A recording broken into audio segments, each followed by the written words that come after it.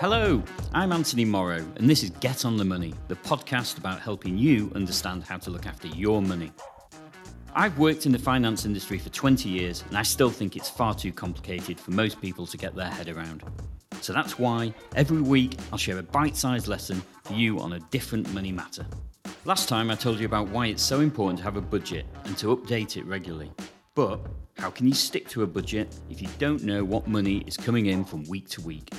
That's the situation that Adam's in. Adam is 25 and he's working the gig economy, so he doesn't get a regular paycheck. Adam's using a different name for the purpose of this interview, so he feels more comfortable talking honestly about money. Being broke is like not just the money in your wallet, it then seeps into your mindset, it then seeps into your lifestyle. If you don't have money in your pocket, then you don't have food in your stomach, and you don't want to go out, your demeanor changes, you get angry, you get anxious. Adam's got some tips for you if you're in the same situation. You'll find out the best way to manage your money when your work isn't always guaranteed.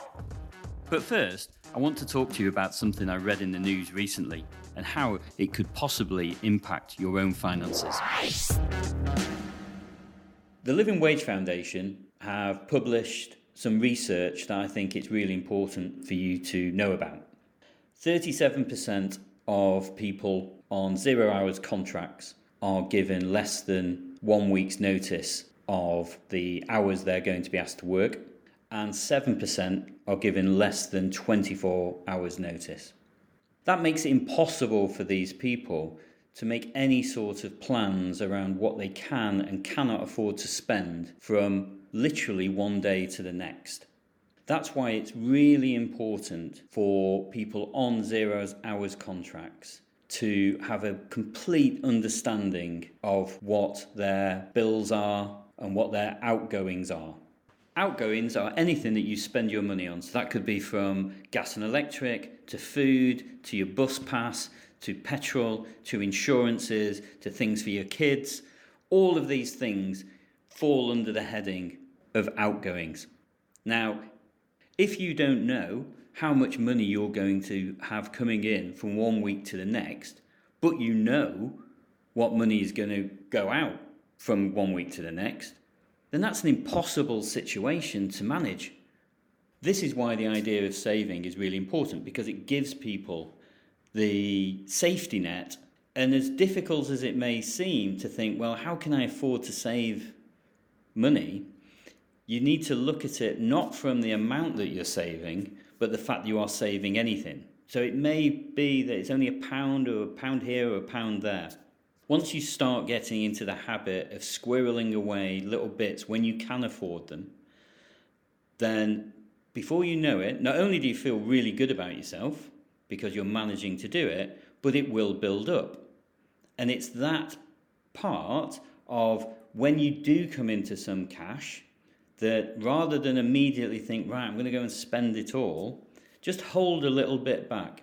There's no magic amount. It'll all vary from one person to the next, but always having in the back of the mind thinking, right, I'm just going to hold some back here because actually in a couple of weeks' time, I may not get the same number of hours that I got this week, and what am I going to do about it? And that's why Adam, who we'll be speaking to shortly, has got a really interesting story around how he manages his life around 0 hour contracts. If you're getting good tips and advice from Get on the Money, please could you take the time to leave a 5-star review on your podcast platform. Hi Adam, thanks for joining me on Get on the Money. You're 25 and the past year you've had quite a few different jobs. Can you talk me through your relationship with money? Okay, cool. Yeah, so I work in social media. Over the past 12 months, money has been a very fluid part of my life, as it is for us all. It's had its peaks and troughs, for sure. It's not been linear at all, my relationship with money. It's been something you learn on the fly. I'm in probably a much better position now than I have ever been with money. What sort of things have you done over the last 12 months to support your income? How long do you have? This is the topic. Like, how long do you have? I mean, we're talking March to March, like transformative year for me in terms of money. Trying to think back, 2nd of March 2020, I was doing a lot of like sports refereeing. I was doing that. So I would have been still getting paid from that. I took a job at Tesco stacking shelves like at 4 in the morning in COVID time in lockdown one. I was a waiter for the first time at a really nice Asian restaurant. August, September, I was doing that. I was doing Deliveroo. I was doing Uber Eats, pardon me, in a Deliveroo jacket. And then now I'm doing, social media stuff and also doing audio stuff as well. So that's like 6 different jobs there, like in a year. The hustle is in me. I mean, what sort of plans do you have, looking forward in terms of money?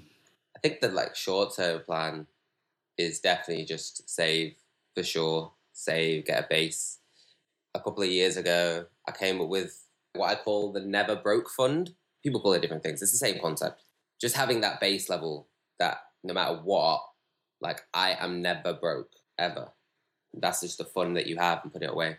So I kind of need to work on that. Like I said, made a recent mistake with money and had to dip into my savings. But now moving forward, building up that Never Broke Fund again is the short-term goal. Medium, long-term, save up for a holiday because I deserve one. People want to treat themselves, yes. Will I treat myself using my own money? I would much rather. So I won't take out a loan just to treat myself. Or, even use Klarna or things like that. Like, I'm not really into it. It's cool to, like, pay for something over 3-4 months and pay it in smaller installments, but I don't want you on my back just for my own security. So I try and, like, just keep it frugal, but then looking forward to long-term, bigger aspirations, money for sure. Do you have like a target every month that you look to try and put away, or is it very much a case at the moment, very much a case of whatever's left, you'll try and squirrel away, but not be too hard on yourself if there isn't anything? I get paid, pay for what I need to, and then save. And where do you save into? The Never Broke Fund is cash. Yeah.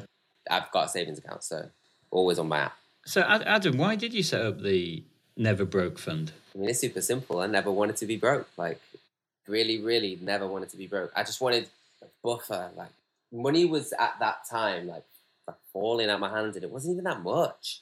Like, I was working part-time. Like, it wasn't even that much money. And I was still kind of finding my feet. I think this is probably like after uni. And I was like, okay, do this, just have this little pot of cash. Because I had a lot of change. And I had a lot of change in a really, really nice box.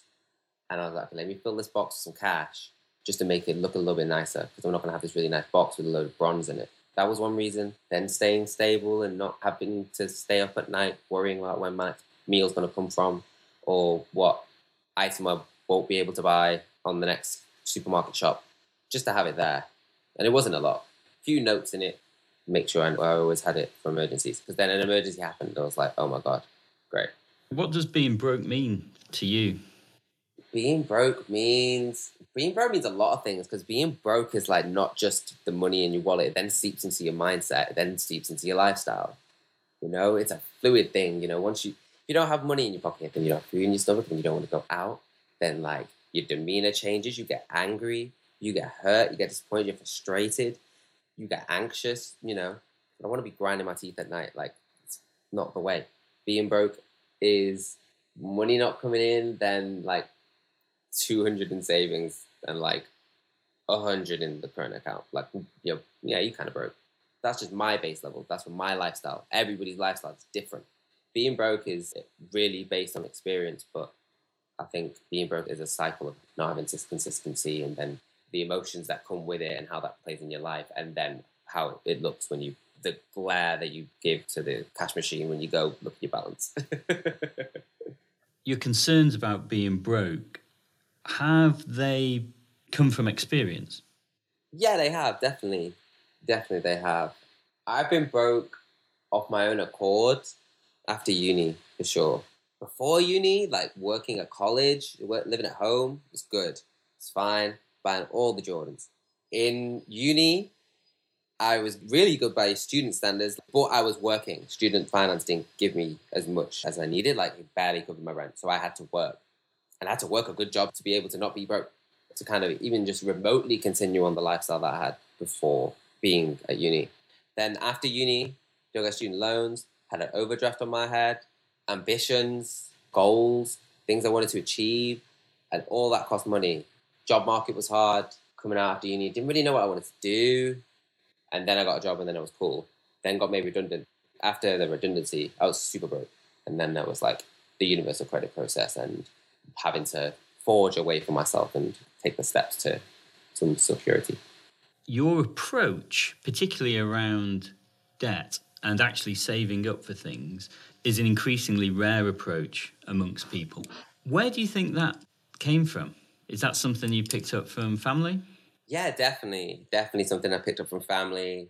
My mum, my dad, both taught me a lot about money and managing money. There's a running joke in my family that my auntie runs her life on a spreadsheet. She is just like military with timing and money. And I've definitely learned from all of those three people throughout like my formative years, even now, like even more so now than ever. And it took them a while, but it's getting drilled into me. And like, I still make mistakes with money for sure, but the savings approach is something I definitely take from them, you know, saving for a rainy day and for instances that happen. And kind of like with debt, I don't know. I don't take out like loans and credit cards because I kind of just don't think I can have them.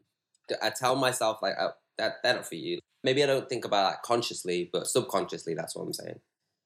Yeah, I mean, that self-discipline is really important for the reasons you just said, that, you know, it can be really easy to see loans and credit cards as simply as an extension to your income. And, you know, and particularly times like we are now, where not only are we faced with a lot of advertising and marketing from debt companies, usually selling really aspirational side of debt, but also it can be quite easy to say, it's a pretty shit time of things at the moment, I'm going to treat myself to something, which is understandable. But it's important to have a really clear view as to, if you are going to take on any debt, you really understand how you're going to repay it. So what you've done so far has been really great stuff and a great platform for you to start looking forward to the future. And how do you feel today then, in terms of your Never Broke fund and how you feel secure-wise?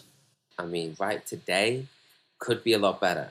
But if you ask me in a week's time, I'll be good, you know? So this is the thing.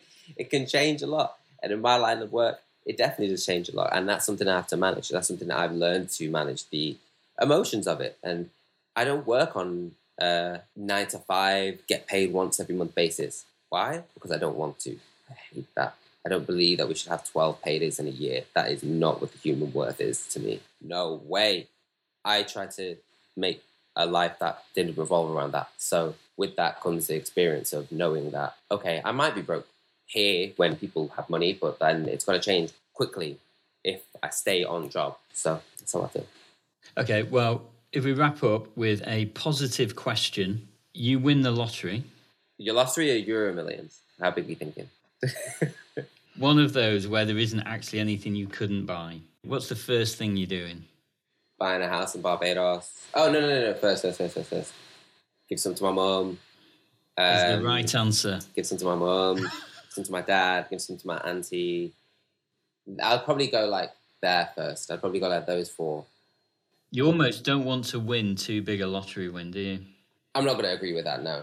There's no such thing. I'm not going to agree. You'll find a way to make it work. Yeah, so I'd pay those 4 people. Definitely buy a house in Barbados because I have family there. Buy a house in Pakistan because I'm from there. I'm going crazy after that. I'm going crazy. Gold chains, gold teeth, new haircut, whole new wardrobe. And why not? Once you do the admirable stuff. I would just point out that lottery tickets are a form of gambling that I don't condone in any way. Same. That's why I don't have debt, because I don't gamble. That's brilliant. It's been a real pleasure to talk to you. And actually, it's really great to hear from someone who, despite everything that's going on, has a pretty clear understanding around what they're trying to do money-wise. It may not feel like it, but it certainly comes across that way. In the last episode, I explained how to start a budget if you've never done one before. Being able to understand your budget and keep updating it is the most important thing you can do to help you with what I'm calling the new reality of work and money. What I mean by that is that jobs for life are long gone, and if they do exist, they're in the minority. You don't go and do the same job for 20 years nowadays. A job with a salary and pension and benefits. A job where you know that you're going to be getting the same amount of money paid into your bank account every month. Many young people, just like Adam, are working the gig economy.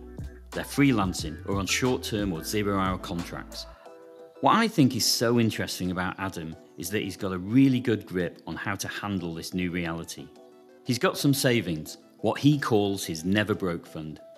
Having savings is one part of a financial survival toolkit that I can give you to help you navigate the world of work and money right now. Why are savings important? Well, savings provide a buffer to give you a peace of mind. You heard Adam talking just before that having the Never Broke Fund meant he was able to use that cash to help him with an emergency, and he was able to relax because of that.